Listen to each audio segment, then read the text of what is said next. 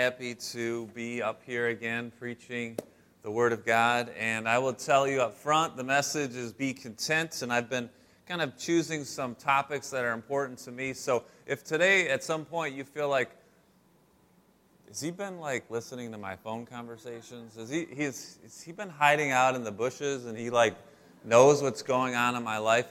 If for some reason you feel that way today, that's the Holy Spirit, okay? Because I'm preaching this message for me, all right? I need to be content, okay? This is for me. This is what the Word says. But you know what? If it applies to you, I think that's the Word of God. It does that. Sound good? All right. So I played a lot of basketball growing up, and my high school basketball coach was influential in helping me earn a scholarship to play at the college level. And so when I went away to college my first year, I was excited but a little nervous about playing on a new team and a new challenge. And he sent me a letter back when you actually sent letters. He hand wrote a letter and mailed it with a stamp and all. You know, that happens still. So I got this letter from my old coach. It was very meaningful to me. And I don't remember a lot of what he said in the letter, but I do remember the last 3 words. The last 3 words he wrote were, P.S., don't be satisfied. And I took that internally and kind of made that sort of a mantra, if you will, of my goal in college basketball was not to be satisfied, to be my very best. And the college coaches that I played for, they kind of said the same thing. Don't be satisfied.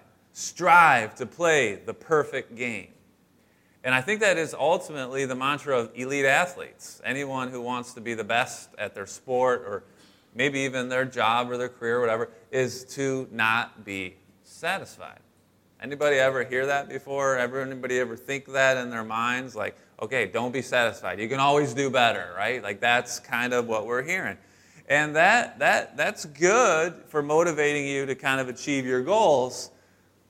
But that can have some side effects when it comes to other things in your life. For example, if your spouse makes you a nice dinner and asks how you like it, and your response is, it's pretty good, it's not perfect, but I'm sure you'll do better next time. There might not be a next time.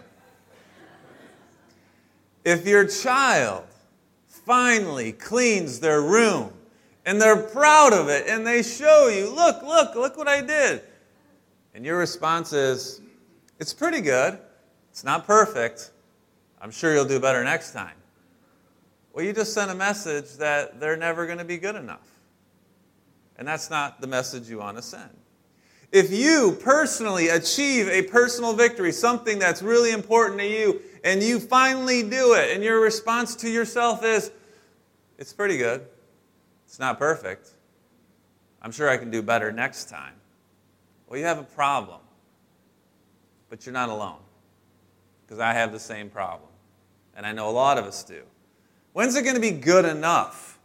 When will we not need to be just a little bit better next time? When will we be content? See, this message has one main point. If you want to be content, then you have to give thanks.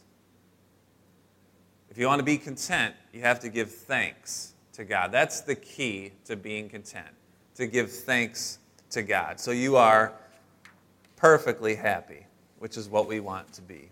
In 1 Thessalonians 5:18, Paul tells the church, give thanks in all circumstances. I love this. Just think about that. Just let that be your mantra, if you will. Give thanks in all circumstances. Everything that's going on in your life. And guess what? That means good and bad. Give thanks in all circumstances. Give thanks. Give thanks to God. Thank you, God. What? I got rear-ended? How am I going to give thanks for that? Give thanks to God in all circumstances. Because it's His will for you. Think about that. It's His will for you. His will in Christ Jesus for you. Let's just take a moment and pray. Father, as John shared with us this morning, oftentimes we come into your house, we come into your place. We come together as the body of Christ, and our minds are everywhere but where they need to be.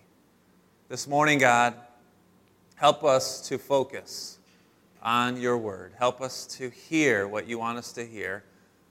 God, help us to just not be distracted.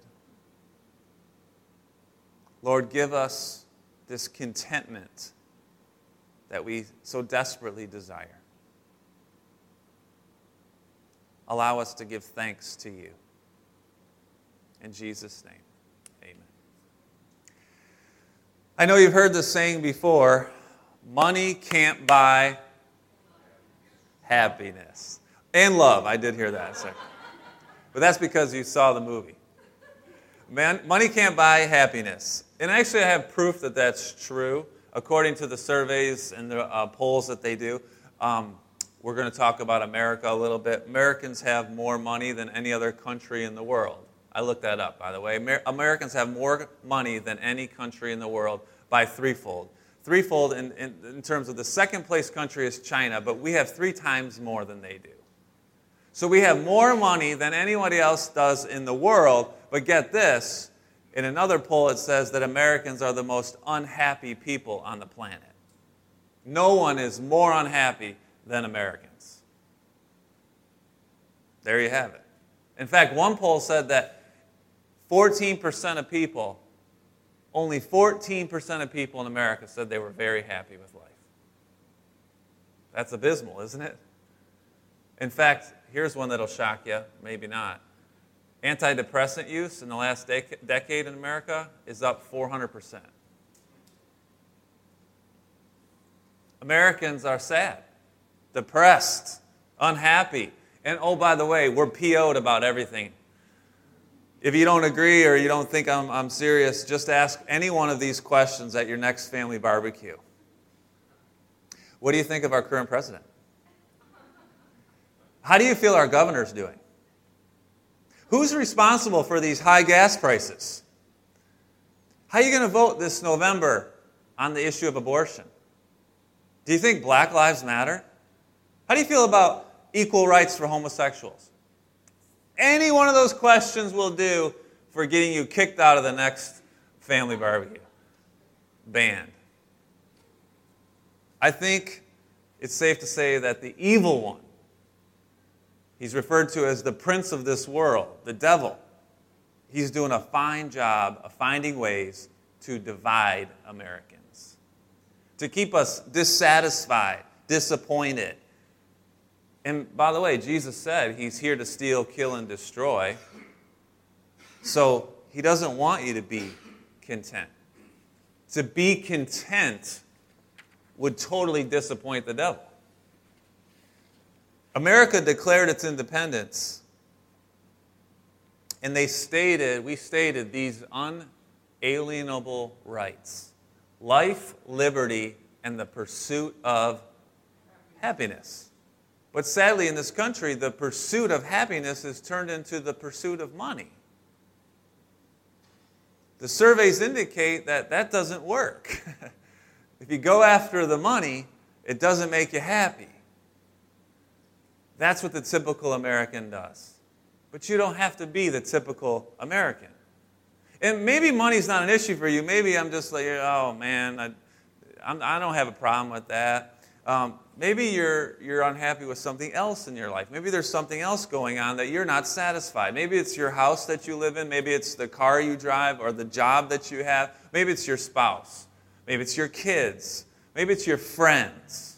I know it's not your pastor. I won't even ask. I get it. You're totally satisfied with them. But what are you dissatisfied with? What is it that's stealing your joy? You see, that's kind of the first step. You need to identify what it is. You know, I never forget the one question that I hated as a math teacher. I taught math for 16 years in high school. And I would say, you know, how we doing? You know, when I was explaining a topic, and they would say, I don't get it. And I'm saying, what don't you get? Like, what problem? I need one. Identify the problem that you don't get. Surely you get something. What's the one thing you don't get? Give me one thing and we can start on that. And that's what you need to do. You need to find out that what is it that's really stealing your joy? What is it that you're not happy with, that you're not content with? What is it?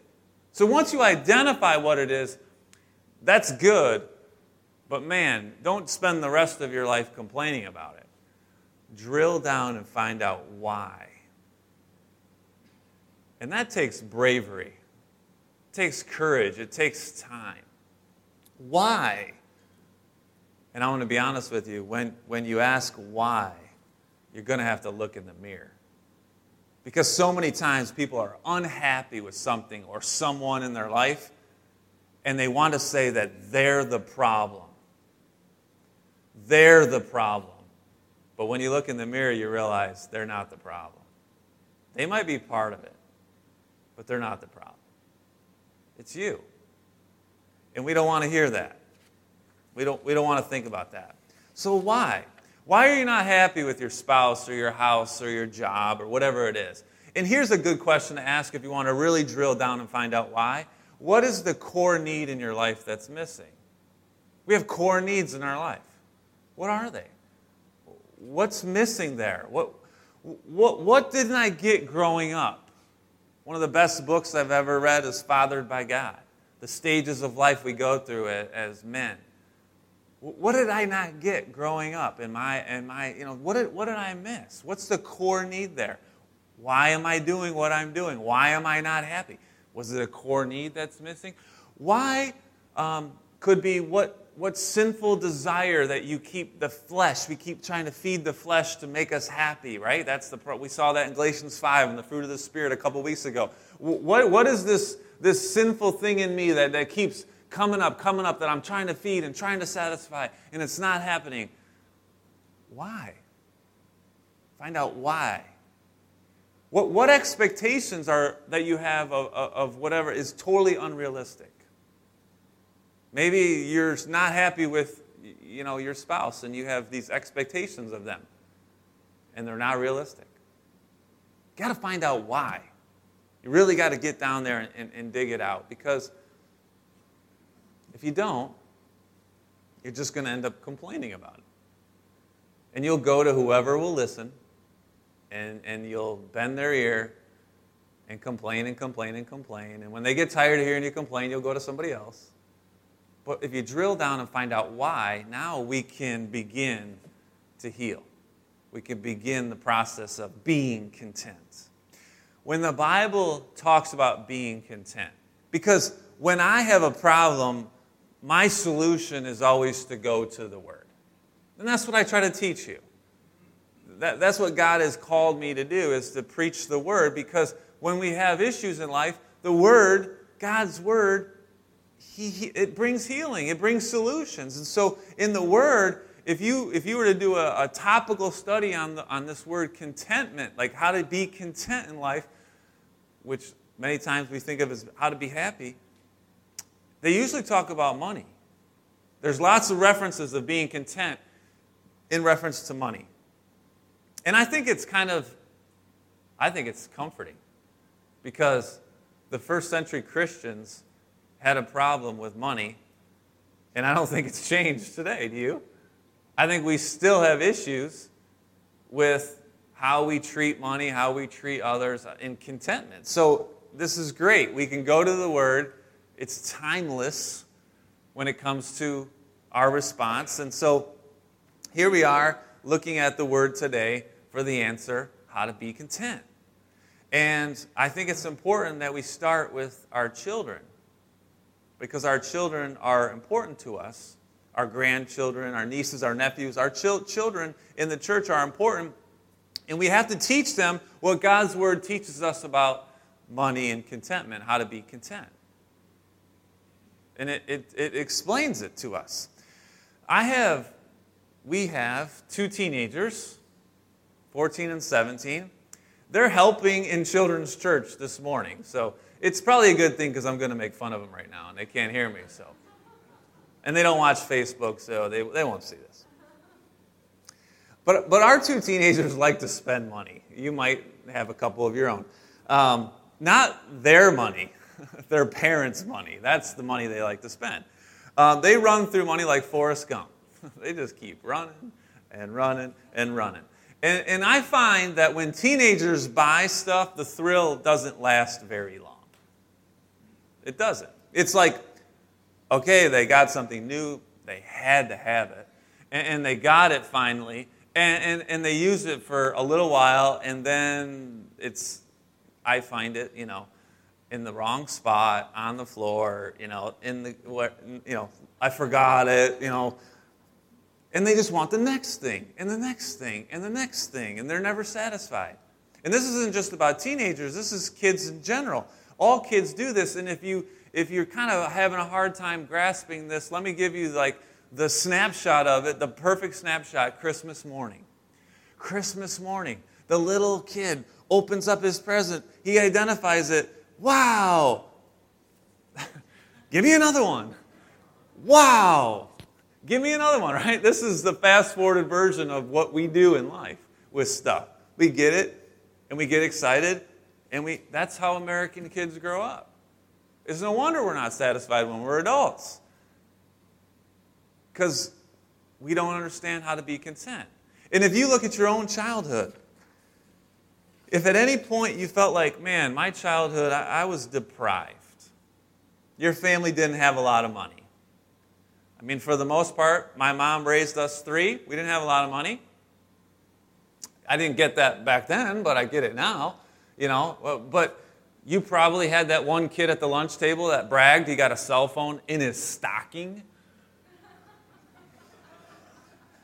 I got practical stuff in the stocking. Socks, underwear. One time I got an orange. An orange. Mom, I love you. She's here, But an orange? I think she was just trying to fill it out, make it heavy, and get excited. But if you didn't get what you thought you should have gotten as a kid, you might overdo it with your kids now, but what are you teaching them? Think about that. What are you teaching them? Because they're never going to be satisfied with things. We live in a country that constantly sends this message. You can have it all. You should have it all. You deserve it all. But guess what? You can't afford it all. 44% of Americans in the age group of 18 to 34 feel like they're drowning in debt. If that doesn't break your heart, the next generation, adult 18 to 34, almost 1 in 2 say they're drowning in debt. They got really excited when that credit card application came in the mail, and they filled it out, and they actually sent them a plastic credit card that they could accrue debt on. And the average American is $6,000 in credit card debt. That means every month you're sending $50 to $100 to a bank that doesn't care anything about you. They're just making money off of you.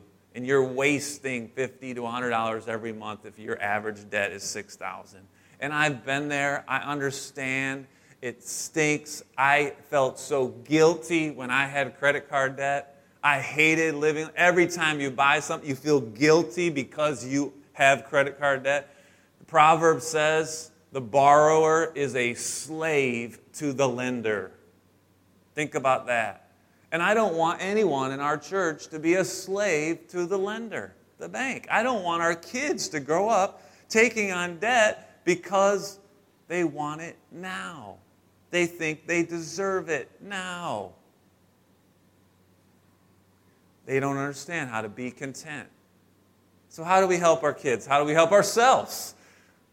How do we be content? Here's the thing. Be content is not something that you actively do.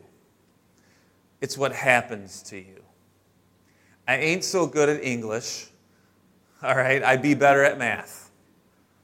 That was a joke, but it wasn't proper English. Here's what I know about be content. It's a passive verb. It happens to you. You have to take a different action to be content. You can't be content. It has to happen to you. You have to do something else to be content. Here's what you can do. Hebrews 13:5. The book of Hebrews, chapter 13, verse 5.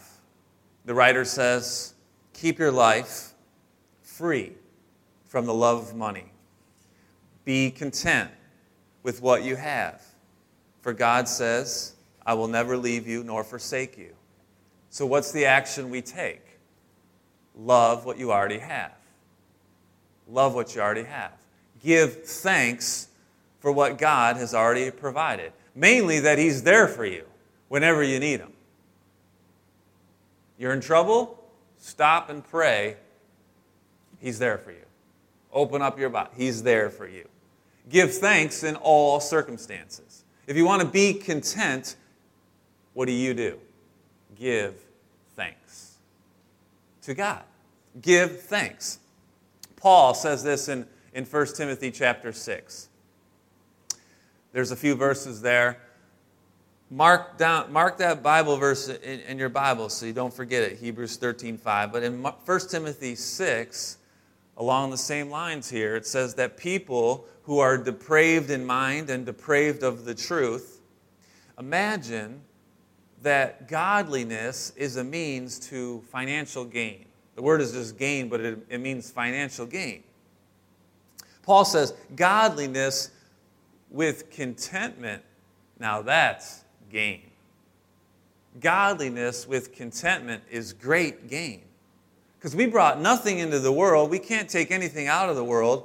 If we have the food and the clothing, we'll be content. But those who desire to be rich fall into a temptation, into a snare, and into many senseless and harmful desires that will plunge people into ruin and destruction. For the love of money is the root of all kinds of evils. It's through this craving that some have wandered away from the faith, and they've pierced themselves with many pangs. This instructs us here, the Bible tells us here, God tells us to give thanks for all the basics that we have, the food and the clothing. Jesus confirms this. He says in Matthew 6 on the Sermon on the Mount, don't be anxious about food or drink or clothes or any of that stuff. You know the verse, don't be anxious. Because when you're a person who gets anxious, you read those verses and you hate them. Don't be anxious, okay? Because again, it's passive. You are anxious. So what do you do to not be anxious? Here's what you do, verse 33. Seek first the kingdom of God and His righteousness. And all the things you really need, He'll give to you. Because godliness with contentment is great gain. Money's not the problem. It's the love of money that is. And it leads to all kinds of evil. Personally, I think the greatest evil that comes from loving money is the selfishness that it becomes in you. Like you become more selfish. If you really love money, you're not generous. You're not a generous person if you love money. It just makes you more selfish. And the truth is, we don't really need help making us more selfish, do we? No. In fact, we're battling that all the time. But yet, if we love money, then we're just more selfish. We're not generous people. And anyone who gives away money, but they still love money, when they give it to you, there's always strings attached, isn't there? There's always strings attached. I never heard of a person donating a wing on a hospital or a university and saying, no, that's okay, you don't have to put my name on the building. I don't want anybody to know. No, they want their name on the building. Christians are called to give cheerfully, not because God needs your money, but because He wants you to be a good manager of His money. He wants you to invest in His kingdom in 2 Corinthians 9. Paul points us out to the church. There's a principle at work. Whoever sows sparingly will reap sparingly. If you sow bountifully, you'll reap bountifully. Each one must give as he's decided in his heart, not reluctantly or under compulsion. God wants you to be a cheerful giver. And this is the best part. God is able to make all grace abound to you, so that having all sufficiency, but that word sufficiency is really the word. What happened to the word sufficiency? The word sufficiency is really the word contentment. Contentment. That's the word. It can be translated contentment. God is able to make all grace abound to you, and you'll be content in all things at all times, so you may abound in every good work. What God is saying to you is the more you give, the more He blesses you with contentment. I know that doesn't preach in the prosperity churches. The prosperity gospel, you might have heard of them, where they preach, sow the seed. If you invest $100 today, God will give you $1,000 tomorrow. I don't preach that because it's not truth. It's a lie. It says right here in the verse they use, they're just misinterpreting the verse. It actually says here that the more you give, the more He blesses you with grace, with contentment. And that's ultimately what you want. You don't want more money. You want contentment. That's the whole reason you're after this. You should be after it. It's because you want contentment. You want peace in your life. I'd say it's the reason why I never play the lotto. But every once in a while, it got to be 1.1 billion. I had to buy one ticket. I felt odd. But honestly, I don't even want to buy. I don't even get into that because it would be more trouble.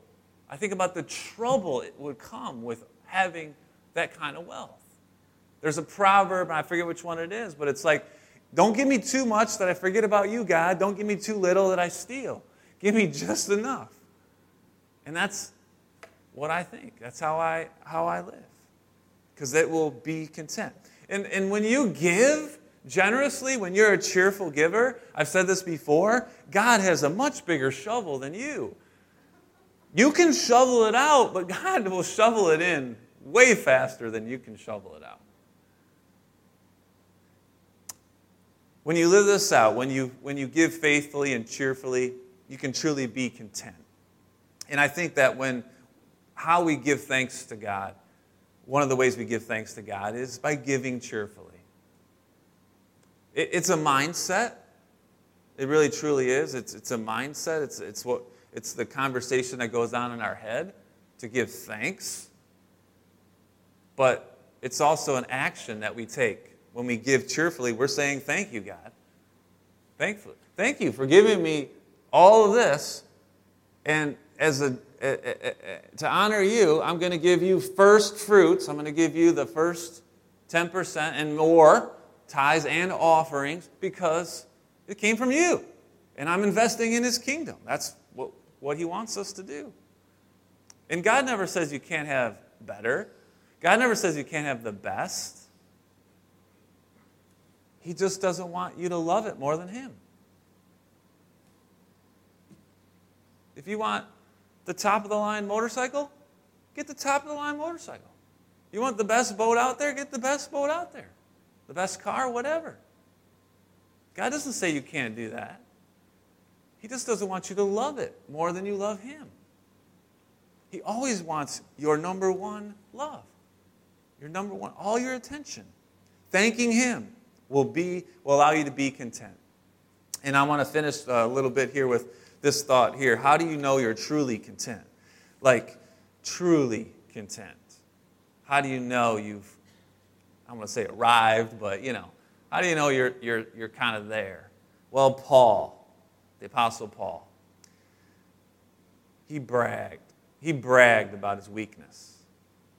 He bragged about it. Can you do that? Can you brag about your weakness? He had extraordinary revelations about God.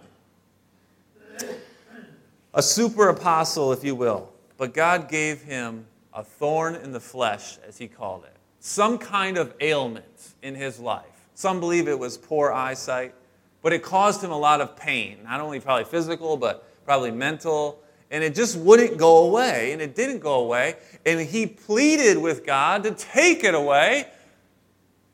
God said no. God said no. Imagine that. You ask God to take something away, and he says no. You can't always have what you want, my child. Boy, I'm convinced there's a lot of people that turn their back on God because they pray and they ask God for what they want, and God says, no, I don't want you to have that. And so they get mad at God, like a child gets mad when the parent says, no, you can't have candy before dinner. Don't act like a child, my friends. God says no sometimes. God doesn't heal sometimes. And that's God's business. God has a plan. He has a will. And it's hard, and I'm not saying it's easy. But this is his plan. And Paul didn't just get mad when God said no. He kept following God, and God then said this. Stick around for what God says next.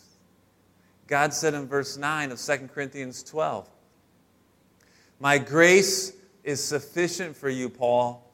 My power is made perfect in your weakness. There was a reason God said no, and when Paul got that, he then could respond this way. He said, I will boast, I will brag all the more gladly of my weakness. In other words, I'll give thanks for this bad thing in my life. I'm giving thanks to God for this bad thing in my life because this is forcing me to trust in you more, God. It's forcing me to rely on your strength and not my strength. The power of Christ may rest upon me. For the sake of Christ, then, I am, what's the word, church? Content. I'm content, he said, with the weaknesses and the insults and the hardships and the persecutions and the calamities, because when I am weak, then I am strong. I love those words in the context of what they're meant to be. So how do you be content? You give thanks. In all circumstances, you give thanks. You thank him for everything and everyone in your life, good or bad. Give thanks. And not only do you give thanks for those things, you give thanks for whose you are. This is hard for many of us. But when you look in the mirror, what do you see? Are you happy? Are you content? Because I think there's a lot of people, based on those statistics I shared with you, that are looking in the mirror and they're not happy with what they see. They feel worthless. That's not who you are. A wise man just reminded me that as a Christian, you are a child of the King. Just let that settle in. You're a child of the King of Kings. That's who you are. Nothing can take that away. God has adopted you into his family, and you're a child of the King. So the next time you look in the mirror and you don't like what you see, the next time your head is just filled with the stinking thinking, right, the voices from the past, and you say these words, I am a child of the King. That's whose you are. You're a child of the King. One of my favorite songs these days has these lyrics. On my best day, I'm a child of God. On my worst day, I'm a child of God. I just love that because it doesn't matter. In all circumstances, you are a child of God, a child of the King of all kings. And if you're a child of the King, you're not a typical American. Your citizenship is in heaven, and you have everything you need right now to thrive. You can give thanks and be content. That's the key. If you want contentment, give thanks. I'll finish it with these words from Paul again. Philippians 4. I invite our team to come up for our final song. Paul said in Verse 11, not that I'm speaking of being in need. I've learned in whatever situation I am to be content. There it is. Again, in any situation, to be content. I know how to be brought low. I know how to abound. In any and every circumstances, I've learned the secret of facing plenty and hunger and abundance and need. In the verse that is often misquoted, but here you find it in the correct context. I can do all things through Christ who strengthens me. I know a lot of athletes that like to put Philippians 4:13 on their shoe, on their headband, under their eyes. And for those that understand the context, I love it. But it's not so that you can go and win the game. It's so that you are content. In contentment. I can do all things in Christ who strengthens me. Meaning, no matter what happens to me, it doesn't matter. Paul said, I'm content because I know who I am. I'm a child of the King. And I give thanks to Him for everything. And so I can do all things through Christ who strengthens me. Let's pray. Father, thank you for your word today. I pray, Lord, that it would bless us. I thank you, Father, that you care about every one of us individually. You care about this church. You want us to seek you with all our heart. Lord, I pray that from here moving forward, we give you thanks more and more and more. And that you would bless us with contentment. That we would be happy and satisfied because we give thanks to you. In Jesus' name I pray. Amen.